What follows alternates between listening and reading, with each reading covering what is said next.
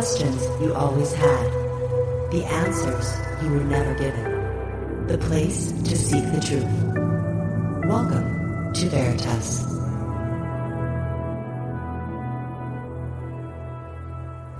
What do people see as death approaches?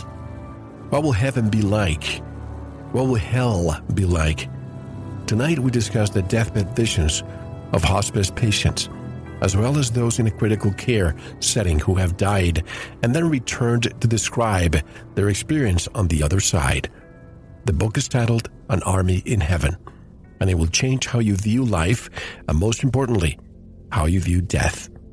Greetings, I'm your host, Mel Fabregas. To listen to this entire interview and all of our material, subscribe at veritasradio.com. Tonight's special guest is Kelley Jankowski. Kelley was born in Omaha and raised in a small town in eastern Iowa. She is one of 7 children. Her father was an ER physician and her mother a homemaker. She worked in cardiac critical care from 1984 through 2010. She began hospice nursing in 2009 and currently works in an inpatient hospice. Kelley is the mother of 6 children, and she joins us directly from Maryland. Hello, Kelley, and welcome to Veritas. How are you? I'm good. Thank you for having me. Oh, it's my pleasure. And Kelley, I have to tell you, after reading your book, An Army in Heaven, I was overwhelmed with multiple emotions. And it made me realize that we are here just for a short amount of time, and we must not only enjoy it as much as we can, but we shouldn't worry so much. But most importantly, that we should spend time with the people that we love, or if we can't spend time because circumstances have placed us far away, we should at least communicate how we feel, because we never know when our time is up. Yeah, exactly right. We all have our hour, our day, and our minute, and only God knows it. So people take advantage of time when they don't realize how precious it is, because most of the patients that I talk to when they're near the end of their lives, I hear over and over and over again, I didn't need to work every day. I didn't need to pull doubles, and I should have spent more time with my family. I wished I could have, and all those regrets, and I wished I had done things differently. Surface over and over and over again. So it really makes you want to treasure the time that you have here and make good use of it. This might not be part of the book, but this will be an interesting discussion. After so many years working with patients in ICU and hospice, you must know some common denominators, some things that you keep hearing again and again and again, that you should impart upon other people so that they don't repeat the same mistakes if they still have some life ahead of them. The things that we hear over and over and over again are what I just relayed, and you'll hear different things that I should have been closer to God. You hear that a lot too. And is he going to accept me because I've basically ignored him my whole life? And you kind of have to help people through this, because, towards the end of life, we all have to reconcile our life at the end, every single one of us, whether we want to or not. And the repeating thing that people say over and over and over again was, am I good enough? Did I do a good enough job? And I wished I'd have done better. We hear that all the time. And you were an ICU nurse for a long time. Now you're a hospice nurse. But first, what made you want to be a nurse, and how and why did you transition from ICU to hospice? Well, having a physician for a father had a huge impact on me, because he would come home after work and we'd be sitting around the dinner table, and he'd tell us about different things that happened and different interesting things that happened. And I really, in my book, I think the pivotal moment for me was when he took care of a young boy who was bitten by a rattlesnake. And we're talking small town Iowa, and my dad started off in family practice and then went into the emergency room. So back in the day when you didn't have insurance, the insurance issues that we have now, anyway, he ended up ambulancing the little boy to the University of Iowa hospitals, because they didn't have the anti-venom in this little place my dad was working. But the people that brought the boy in also, they had killed the snake, so they brought the snake in with them. And so my dad and the other doctor said, after the boy was sent off, let's just take a picture of the snake. So they took an x-ray of the snake. And my dad brought it home, and he was holding it up in front of the dining room light. And you could see the rib cage, and he showed us what was what, and the spine, and all this. And inside of the snake was the skeleton of a rat. And I found it fascinating. I thought, wow, how neat is that? I was only like in second grade. But hearing his stories and the different things that he would do, and somebody would come in and they'd be in a motor vehicle accident, they'd be massively bleeding, and all the steps he would go through to save them. And I was hooked. And I thought, well, that's what I want to do when I grow up. I want to be in a position where I can help people. And coming from a medical family, he kind of just spurred me on. I don't think I was smart enough to be a doctor. I didn't have I didn't want to put another 12 years into school. So I decided, well, nursing is good. So that's where I got started in that. And I fell in love with the heart during nursing school because I found it fascinating. And when my first job, I was initially going to be an L&D nurse, believe it or not, but they didn't have any openings. So my next choice then was cardiology. So I did a year on the floor, just trying to get my feet wet and figured out what I was doing as a brand new nurse. And then I went right into cardiothoracic ICU down at Methodist Hospital in Houston, Texas. And I worked there for a while. And then I stayed in critical care through 2010. And it just got to the point that I just couldn't do it anymore. People would come in with just extensive, irreparable, incurable disease processes, and the family would be screaming at us, you have to do everything. Well, I'm sorry, Grandma's in her 90s. And it's God is calling. It's written all over her body that God is trying to call her home.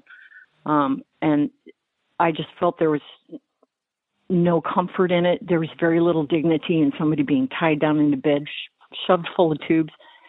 And I realized that my favorite patients to care for were the ones that were DNRs, that we weren't going to do all the heroics to. But then I could facilitate their comfort. I could help their families through the grieving process. And I fell in love with that because I felt like I was making more of a impact in their lives, not only by caring for them, but helping them through the process on a spiritual level too.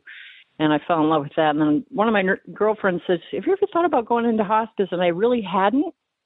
And then, so I started looking around, and then I continued critical care while I started hospice. And then I realized very shortly after that I needed to get out of critical care and do hospice full time. So that's what I did. So you went to, I guess, L&D, and for those who are wondering, all these acronyms, L&D and DNR, labor and delivery, and DNR, do not resuscitate. But you went from one. No, that's okay. That's okay. Just for the layman out there who may not know. But in your case, you went from, or we're going to go from one side of the spectrum, labor and delivery, which is the beginning of life. Mm-hmm. You went all the way to the other side, to the end of life. Yeah. It is the most, I've been a nurse for a really long time, and it is the most fulfilling job I've ever had as a nurse. And a lot of people will find out I'm a hospice nurse and they'll go, oh, God, that's morbid. How can you do that every day? But they don't see the beautiful side of it. Not every death is horrible. I've seen absolutely incredibly beautiful deaths, and to be able to take a family who comes in crisis. Sometimes we get patients into our unit who have only been diagnosed in the ER. They ended up with abdominal pain, and they end up going to the emergency room, and they end up getting scanned, and they find out that they're full of cancer. And then when they're told the only option is hospice, they go from the emergency room then into our inpatient hospice. So you're bringing a patient in whose head is still reeling from the diagnosis, and here they are in hospice. It's only been a few hours. So you have to help not only the patient through that, but you got to help the family. And we get patients in crisis mode all the time. And to be able to work through it just by talking and telling them about what to expect and why this is happening or why he's doing this or what symptom, presents itself and why, and the medications that we can give to calm that down, and just helping them through it, and then hugging them when the end comes and crying with them. And to me, it's my niche, and I found it to be my calling, and I enjoy going to work every day. I have to say this, Kelley, based on my own experience and that of countless others, if there are angels on this earth, I would say nurses must be in that category. And not to take credit away from doctors, but nurses truly connect with patients. In your case, even to the person's last breath. How do you cope with this on a daily basis? You pray an awful lot. You really do. I mean, I go into work all the time, and when I see a patient changing and there's no family there, or if the patient doesn't have family, or we're waiting for the family to arrive, I pray an awful lot, because I don't judge people. I'm not here to judge anybody. It's not my job. But you never know what goes on in people's lives. You never know what suffering they've had, what issues they've had, their relationship with God. So I pray an awful lot for them. I pray under my breath. I'll pray inside my heart. Sometimes I'll pray with them if they ask me to. I don't force it on them. You have to meet people, and especially in a hospice situation, you have to meet people where they are. You can't force your beliefs on them. You can't, judge them for the beliefs they have or don't have. Do you know what I mean?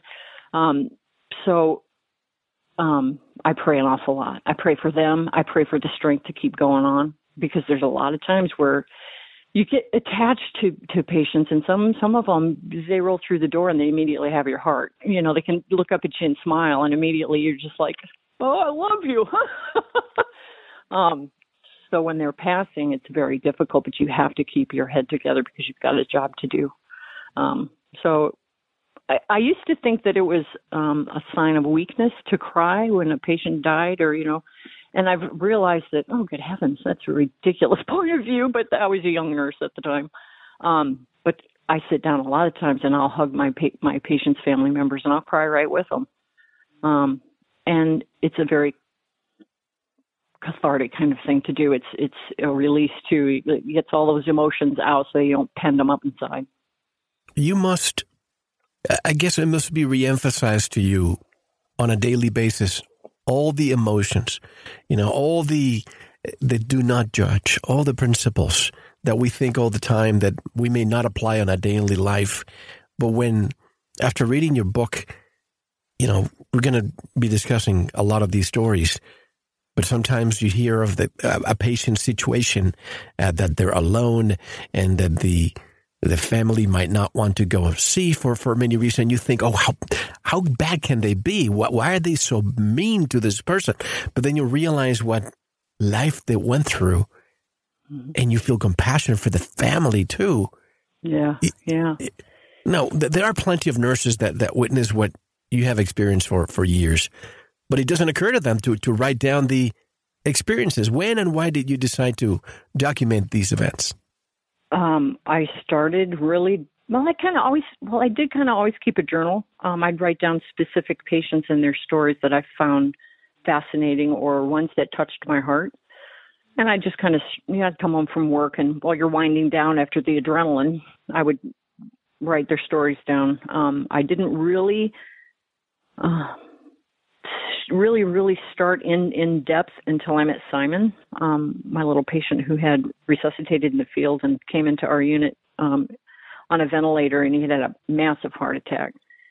He had an experience where he went to heaven and he met his deceased parents, and he met Jesus, and he saw the beautiful vistas of heaven. And they were so detailed that I asked him halfway through it, I need to write this down. Would you mind if I wrote this down? He said, absolutely, go ahead. So I went and grabbed a notebook from the nurse's station. And I mean, it was a couple hours. And then after he got discharged from the hospital, we kept in touch, and I'd go over to his house. And I don't think he really realized that every time I was over there, quote unquote, visiting, I was really interviewing him.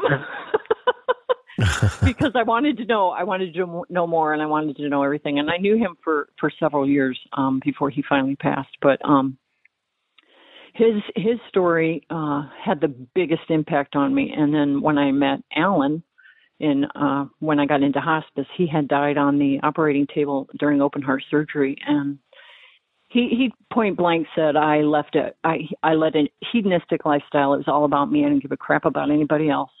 It was me. I was selfish to the core. And he ended up, his judgment was hell. But thankfully, it wasn't permanent, and he ended up coming. He came back, and he told me his story. And when I sat down, I crossed my legs, and I'm leaning forward, and I'm listening to him.